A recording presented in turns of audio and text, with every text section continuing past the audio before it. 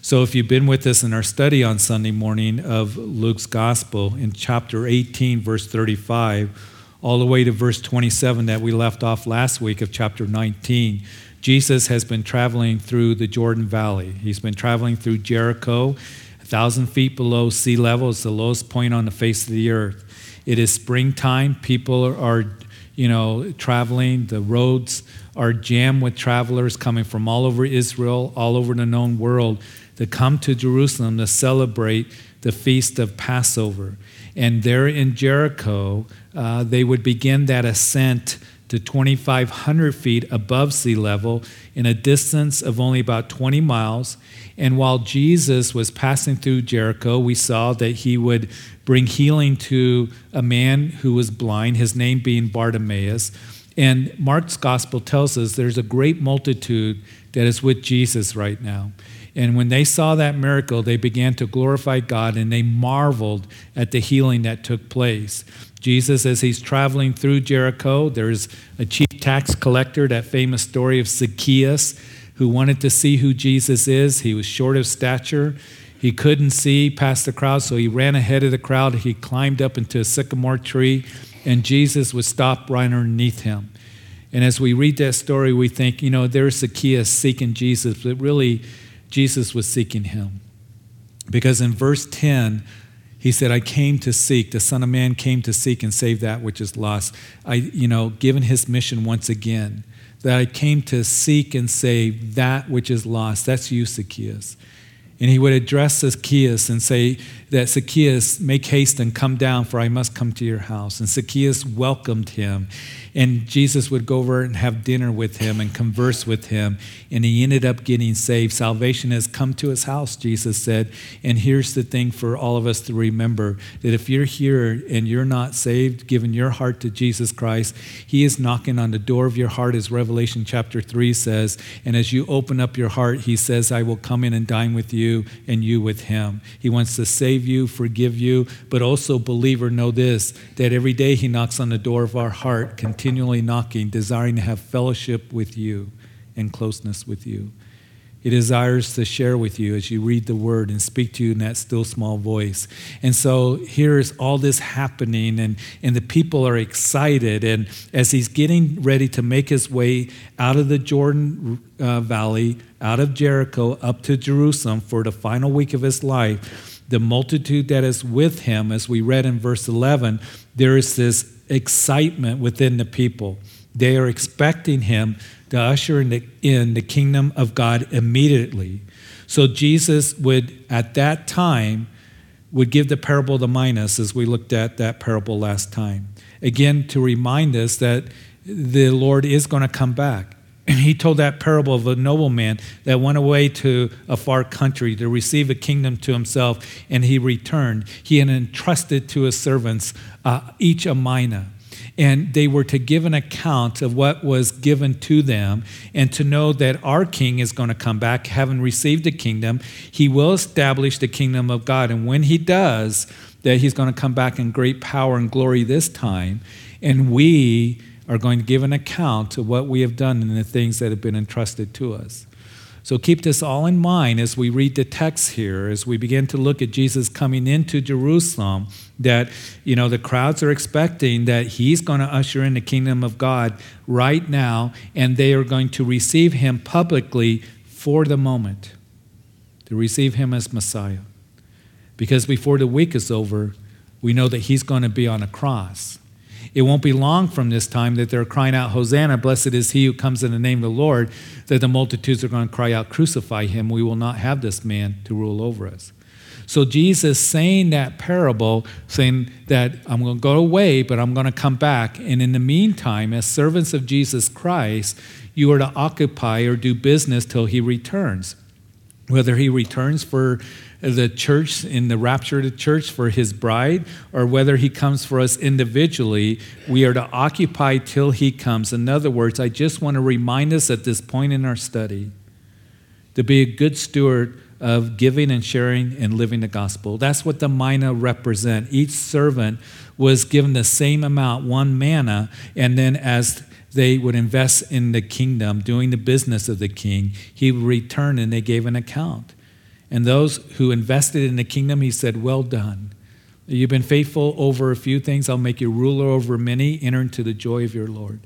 So when we look at those parables, remember this, the parable of the minas, the parable of the talents in Matthew chapter 25 that speaks of our gifts and our abilities, opportunities to serve the Lord, whether we're talking about the parable of the unjust steward, how we handle our money, whether it's talking about whatever that the Lord has entrusted to us, remember that it belongs to Him, that what has been entrusted to us belongs to the Master, belongs to the King, and we're to be good stewards of it.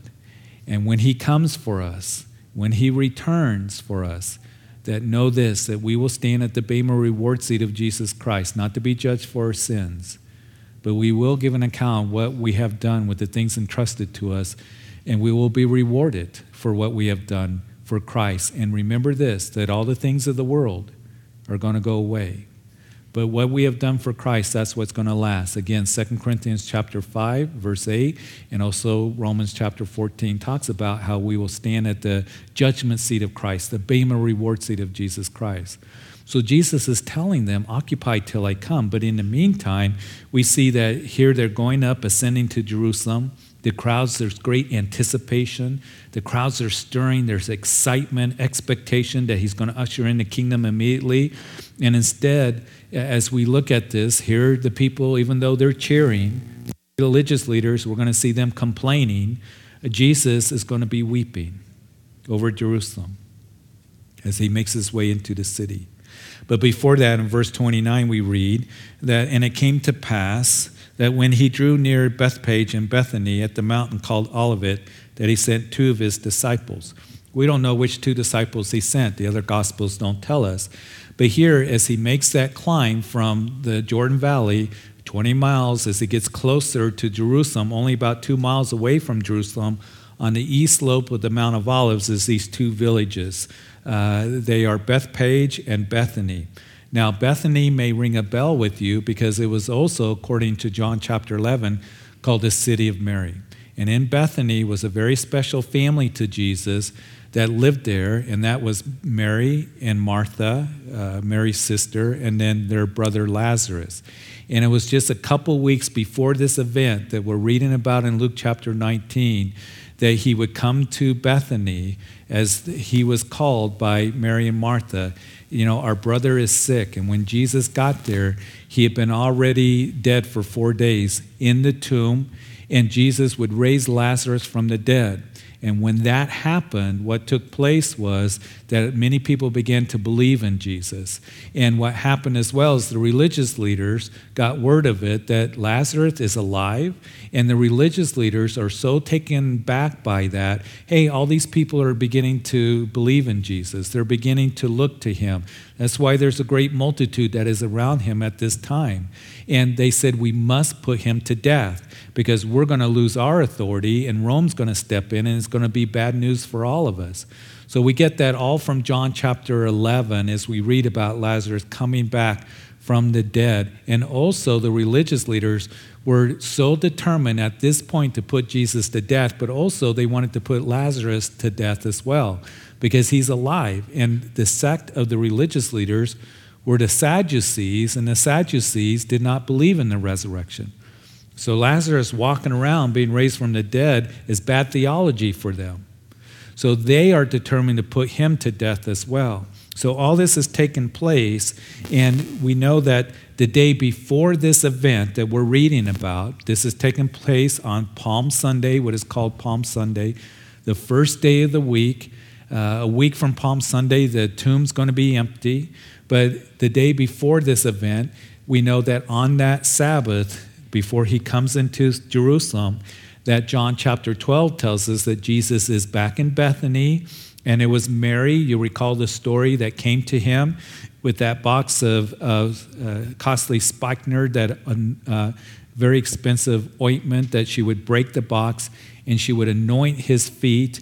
And it was Judas that would say, hey, that's a waste of money. We could have sold that for nearly a year's wages and given it to the poor. And Jesus said, leave her alone. She's anointing me for my burial.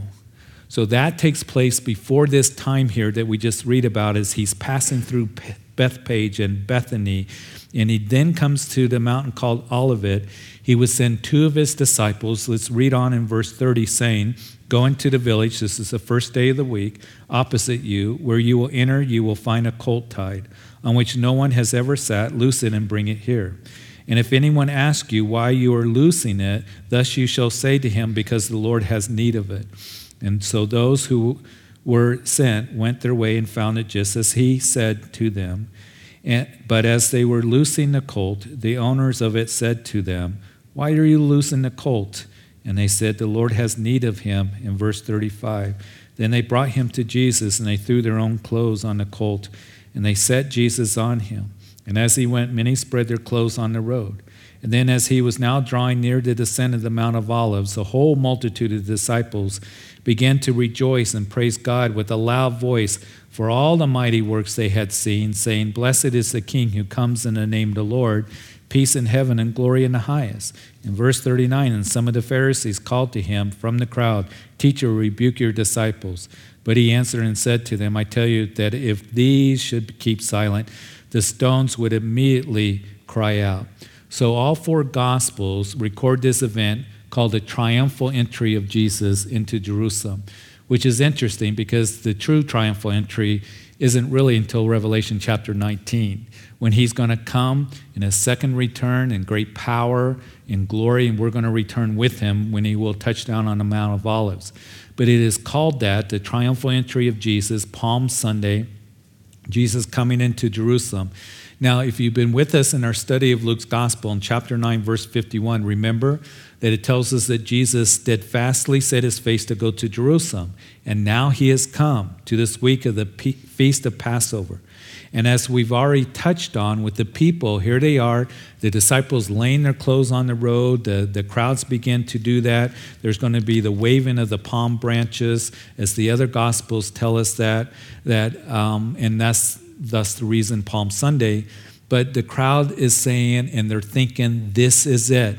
Blessed is the King who comes in the name of the Lord. Hosanna in the highest. He is going to usher in the kingdom, verse 11. He's going to do it now. He's going to throw off the Roman yoke and tyranny that is against us. And we are going to see great power and glory right now as he ushers in the kingdom.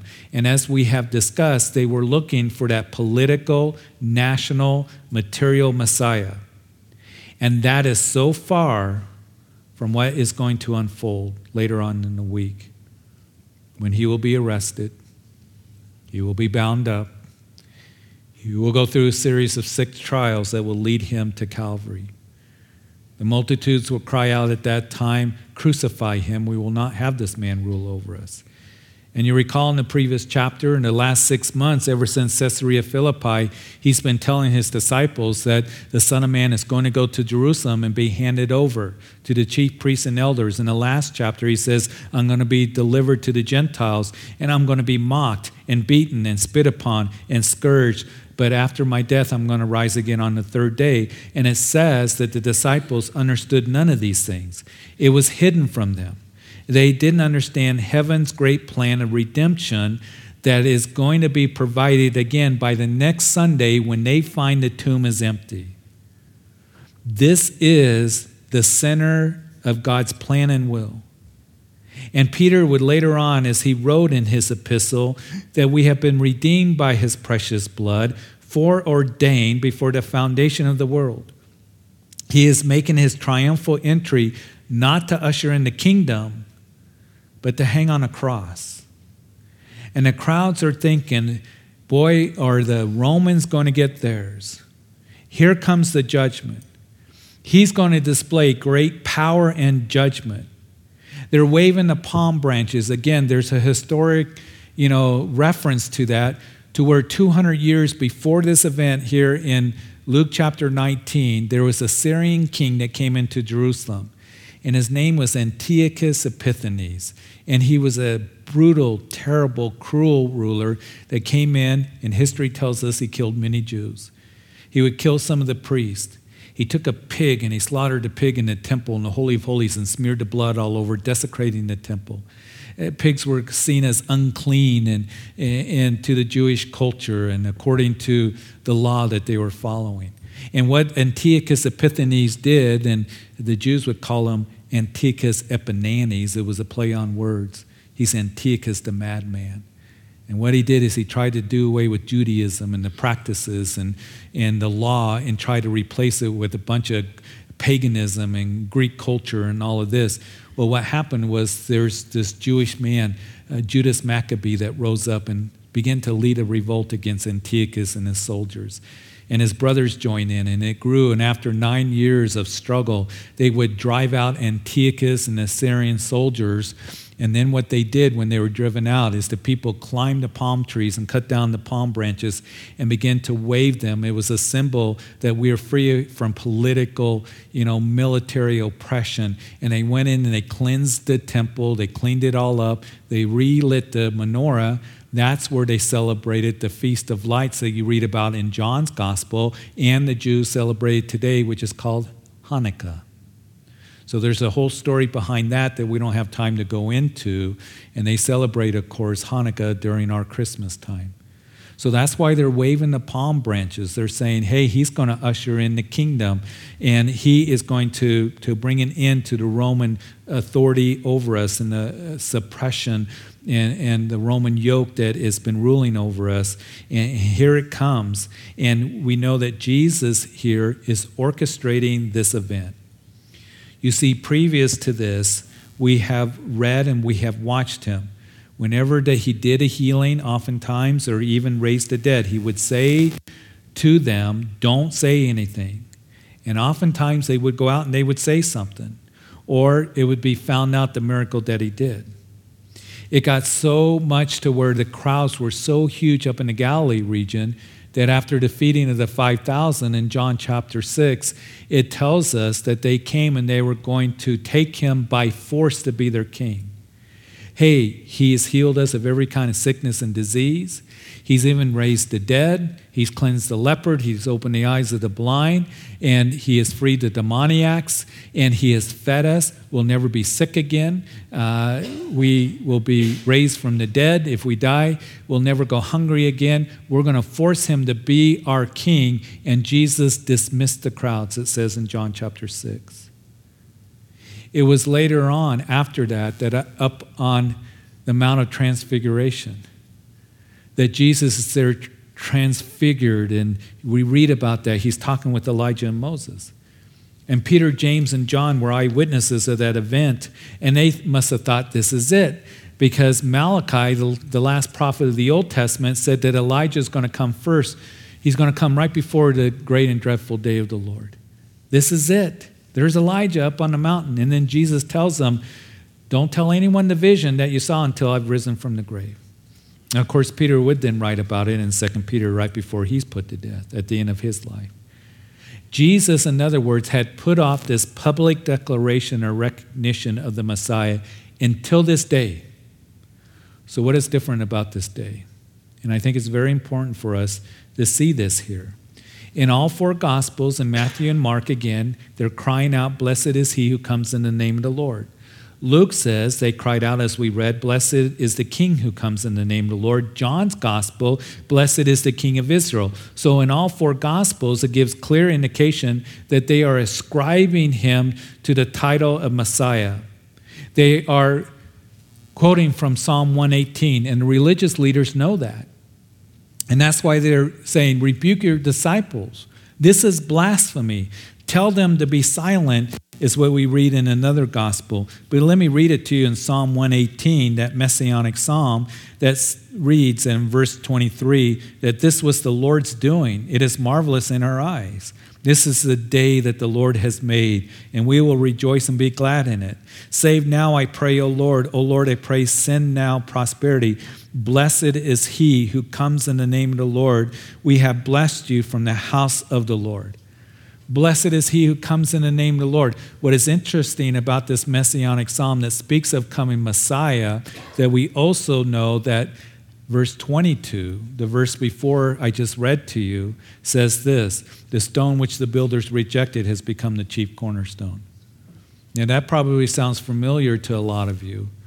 because it was Peter that would quote that to the religious leaders when in the book of Acts, when the gospel began to spread from Jerusalem and onward, that people are getting saved in Jerusalem, the religious leaders, the Sanhedrin Council, presided over by the high priest, would arrest the apostles, bring them before the council, and said, "Stop preaching the name of Jesus.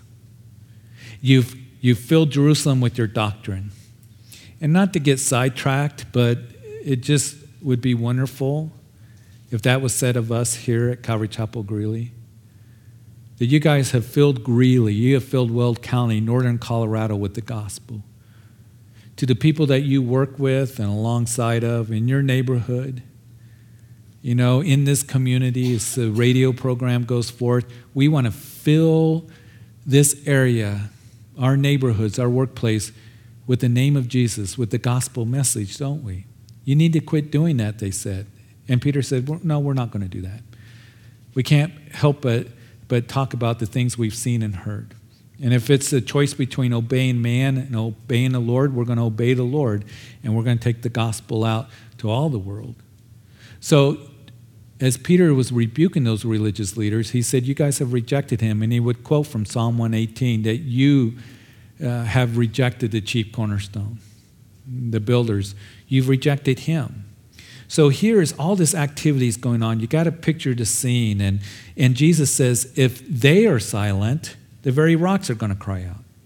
The city is swelling with people coming to celebrate Passover. Matthew tells us that the whole city was moved. It's the Greek word seismos, where we get our English word seismic. It means to be shaken like an earthquake.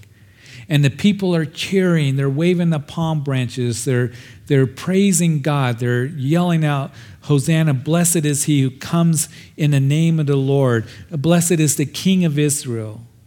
And there's great excitement. The Romans, they're laughing. I mean, can you imagine the Roman soldiers that are there? This is your conquering Messiah? The one that's riding on the foal, a colt, a baby donkey with the mother out in front? If he was really a conquering Messiah, then he would be on a stallion. And he would come in great grandeur and glory, and he would have an army with him. So they're thinking this is a joke. But Jesus, his response is that he's weeping. He is crying over the city of Jerusalem for the people. Let's read that in verse 41 as we see that as he drew near the city, it tells us that he wept over it, saying, if you had known, verse 42, even you, especially in this your day, the things that make for your peace, but now they are hidden from your eyes.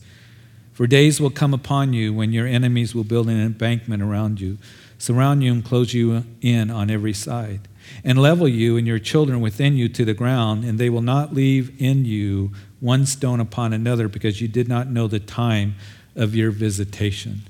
So no one really understands what's going on. Jesus does. That's why he's weeping, because he does know that they're going to reject him in a few days.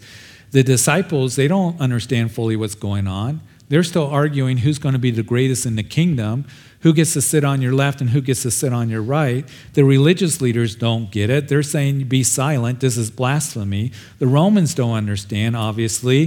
The people don't understand because they're expecting the sky to open up and a whole host of angelic beings come and wipe out Rome. There is this great multitude that has followed Jesus up the mountains of Jerusalem to the Mount of Olives. And as they're doing that, they would be singing the songs of ascents, as I've told you, as we went through, these Psalms when we did our recent study in the book of Psalms, that is in Psalm 120 to 134. The people are singing these songs of ascent. That's why up to Jerusalem, ascending up to Jerusalem. And part of the songs of ascent would be in Psalm 132, verse 13. Let me read it to you. For the Lord has chosen Zion. He has desired it for his dwelling place. And the psalm goes on to say that this is my resting place, says the Lord forever. Here I will dwell, for I have desired it. I will abundantly bless her provision. I will satisfy her poor with bread. I will also clothe her priests with salvation. and her saints shall shout aloud for joy. And there I will make the horn of David grow. I will prepare a lamp for my anointed," speaking of the Messiah. "His enemies I will clothe with shame, but upon himself his crown shall flourish." This is it. It's going to happen. Jesus is weeping because he knows he's going to be rejected. The rest of the people, they don't understand it all. Jerusalem's population would swell at this time, and I'll give historical reference to it next time as he comes in and he's going to cleanse the temple. The city is packed out with people, and it is historians that suggest that Jerusalem would grow the population to 2 million people at this time. So picture it. You guys remember when the Broncos won the Super Bowl last time, and they said there was 1 million people there that came to the parade, waving and cheering and all this? Can you imagine at this time, here's the city, 2 million people are going to be in the city, and there's a great multitude that has followed Jesus up the hill to Jerusalem. They are with him as he's making his descent down the Mount of Olives on the colt, the foal of a donkey. As we see, he would pass through the Garden of Gethsemane. He would go into the Kidron Valley, probably swing around to the southern entrance that they excavated recently where most of the pilgrims would come. And it says also in John's gospel that the people came and met him. In other words, that the people that were already there in Jerusalem, this another great multitude comes out. This is a happening scene. And they're waving the palm branches and laying their clothes on the road, and they're crying out, "Hosanna, Hosanna, blessed is he who comes in the name of the Lord, King of Israel. Save now, usher in the kingdom." But they don't understand. I was kind of making a little joke on Wednesday night, talking about what we're going to go over. I said the only one that really understood was the donkey here. He understands what's going on, but I think that as we consider this, that as we look at this, that we can actually learn from this little donkey. There's some lessons for us that I think that are applicable to us in our lives. You see, this donkey here, it's interesting that Exodus chapter 13, verse 13, also in Exodus chapter 34, verse 20, the law of the firstborn was given that, I'll read it to you, "But every firstborn," the Lord says, "of a donkey you shall redeem with a lamb. And if you will not redeem it, then you shall break its neck." Interesting. So when a donkey had a baby donkey, that firstborn had to be paid for by the blood of a lamb. If you did not do it, then judgment. You would break its neck. So that male donkey had to be redeemed by the killing of a lamb. Jesus here fulfilling Zechariah chapter 9, verse 9, "Rejoice greatly, O daughter of Zion. Shout, O daughter of Jerusalem. Behold, your king is coming to you, and he is just and having salvation lowly, riding on a donkey, a colt." It's a male, the foal of a donkey. Picture the scene here. Now in Matthew's gospel, the disciples were told, you're going to see a donkey with its foal, with the colt. Bring them to me. So the picture here is that, and there's all kinds of papers written on it and debates on it, and all of this. Was Jesus on the mother, riding the donkey, and the foal was being pulled behind them, or was the mother leading them, or is Jesus sitting on one and had his legs on the others? All kinds of speculations. I think that Zechariah chapter 9 and Luke here kind of clears it up, that you are riding on a donkey, a colt, the foal of a donkey, on the baby donkey. And here in Luke, it says they put him on the colt, is what they did.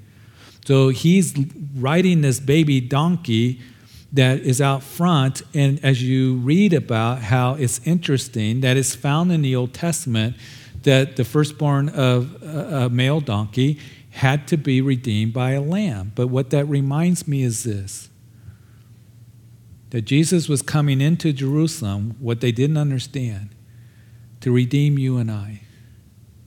The precious Lamb of God, the perfect Lamb of God, that would come and shed his blood for us because we needed to be redeemed. And he was coming to take care of the greatest need that any man or any woman has, and that is to be forgiven of sin. And even as we sang here, I pray that well-known hymn, "What has washed away my sin?" The blood of Jesus. How precious is the blood of Jesus? That would never lose impact with you and me, that we have been redeemed. Jesus went to the cross for us, for you individually. He could have ushered in the kingdom at that time. He really could have. All he had to do is speak.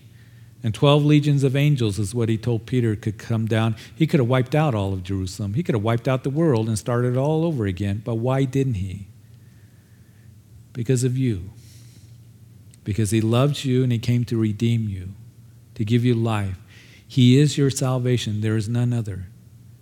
And you see, it wasn't really the nails that kept Jesus up on that cross. It was his love for you. And he was thinking about you as he made his way up to that place of execution, because he wants you to spend eternity with him, to be a part of his kingdom, to be forgiven of sin, the greatest need that we have, because sin has separated us from him. The wages of sin is death. But the gift of eternal life comes through faith in Jesus Christ and what he has done for you and for me. So we needed to be redeemed. Second of all, what we learned from this little donkey. Second of all, is that not only was us needing to be redeemed, but this donkey had to be released. He was tied up. He was alive. He was in bondage, tied up. Jesus said, loose him and bring him to me. I have been redeemed, you have been redeemed, but we also need to be released. We need to be freed up. It's like Lazarus when Jesus said, come forth Lazarus, and then he turned to the people and he said, hey, take the grave clothes off of him. Unwind those linen strips that are around him. Free him. Loose him. And you see, there's all kinds of things that can have us tied up in bondage. And he has redeemed us from the penalty of sin, but he wants to free us from the power of sin in our lives by the power of the Holy Spirit that lives in our hearts. He wants to free you. We celebrate our freedom this week, don't we? The birth of our nation. We celebrate the freedoms that we have. But the greatest freedom is to be loosed from sin, to be free from the penalty of sin, and then to be loosed from the bondage of sin in the world. And if you're in bondage to something this morning, call upon him. You look to him. You walk in the Spirit. And as you abide in him and in his love, his word, you put away the things of the world. As you worship him, keep your focus on him, stay close to him, you'll find yourself being released. The things that can hold a grip on our hearts and tie us up and hold us in bondage. Thirdly, this little donkey was submitted. In other words, we know from the Gospels that this donkey had never been ridden before, but this donkey was submitted to Jesus riding him. He wasn't bucking all the way down the Mount of Olives with Jesus on him. Christians, I just want to say this, because I talk to a whole lot of people. There's too many Christians that are bucking what the Word of God has to say for their lives and how to live and what he says that we are to do. I don't want you writing me, Pastor, giving me these verses. I don't want Jesus writing me. I want to do my own thing, and you end up missing out. And you see, he didn't redeem you so you can go and live after the world and do your own thing. He has redeemed you so he has given you life, but he desires to give you life abundantly. He didn't free us so we can live after the world and live in our own way and do our own thing. So we are to be submitted to him. And if you want to really experience that life abundantly, then walk in obedience to him. And know that he desires to bless you as you do that. And he's given you the power through the Holy Spirit to do that as you just submit to him and look to him and call out to him. But the fourth thing that I see here, and this is important, I want to draw attention here to verse 31, that as we see that Jesus remembered the instructions he gave to those two disciples, and if anyone asks you why you're loosing it, thus you shall say to him, because the Lord has need of it. He has redeemed us. He desires to release us. He wants us to be submitted to him. And then fourthly, what we learn from this little donkey is that he wants to use us. He has need of you. And that's what he says to you, all of us this morning. This is really a famous donkey. It's going to be known for all eternity, recorded in God's word. but prophesied 500 years before this event even happened by the prophet Zechariah. And this little donkey had a special calling, and that was to what? To lift Jesus up before the multitude. And that's the calling that he has for you. To lift Jesus up to the people that are around you, that you may be one, that you can tell people about his love and provision that he's made for you. Listen, you have a calling. You know the truth. You've been given a mina. Lift Jesus up. Tell people about him. Reflect the reality of Jesus in the way that you live. People shouldn't be looking at us and saying, you're a Christian, you live just like the world. You're no different than anybody else. Why should I become a Christian? You lift Jesus up in your life. And what you say to them, the gospel, how you live the gospel, how you live your life, the countenance of the Lord that's been coming forth from you, the fragrance of the Lord. We've talked all about those things over the last couple of weeks, as it would be Paul that wrote to the Corinthians, you're the fragrance of Christ to those who are alive. We're to lift people up, or lift Jesus up to the people around us, in your workplace, in your neighborhood, to your family, to this community. Jesus says, be silent. What do you mean be silent? The very rocks are going to cry out. He's weeping over Jerusalem because you don't know the day of your visitation. Zechariah chapter 9, verse 9 has been fulfilled. But also next week, we're going to pick up the second part of this, some more very important implications that we look at this, fulfilling Daniel chapter 9 as well. And then we're going to look and finish the chapter as he cleanses the temple. Very important for us to understand why he did that. But Jesus coming into Jerusalem to die for you and for me. And as we come to the communion table, we hold the elements and we'll hold them, we'll partake of them together. But remember this, that we hold them, it symbolizes that his blood was spilled for the forgiveness of sin, his body broken because of his love for us, great provision of forgiveness. And may we just continue to worship at this time as we come to the table together, to communion table. So Father, we thank you. We thank you for this lesson today. We thank you for this story recorded in all four Gospels that we can just benefit from and be blessed by.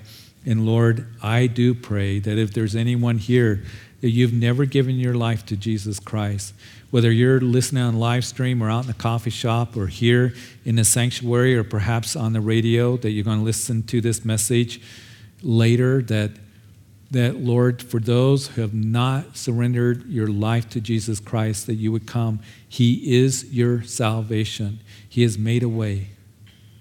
He's made provision. He's done the work. You can't save yourself. A church can't save you. There is forgiveness for those who call upon his name. That all manner of sin is forgiven, except for rejection of him. He is your salvation. And today is the day of salvation. Will you call upon him? He died for you, that you might be forgiven, because the wages of sin is death. But the gift of God is eternal life through Jesus Christ as you put your faith in him. Trust in him for salvation. Call upon him. Surrender to him. Turn to him. You can do that right now. And you pray, Jesus, I come to you as I am a sinner. And I ask that you forgive me of my sins. I believe you died on that cross for me. You're alive, speaking to my heart, knocking on the door of my heart, and I now open my heart to you, and you promised that you would come in and dine with me and sup with me. I ask that you would be my personal Lord and Savior. And I thank you for hearing my prayer. I thank you for dying for me, saving me. I want to know you, I want to walk with you, and I want to serve you all the days of my life. Thank you for this new beginning, in Jesus' name. And if you prayed that prayer, as Pastor John's going to be up front here to pray with you, we want to bless you. We want to encourage you in any way that we can. If you're listening later, call us at the church. Tell us the decision that you made. But for all of us right now, as we just continue in worship, as the communion elements are handed out, that Lord, that you would just cause our hearts to rejoice, the great provision and work that Jesus has done for us. In Jesus' name.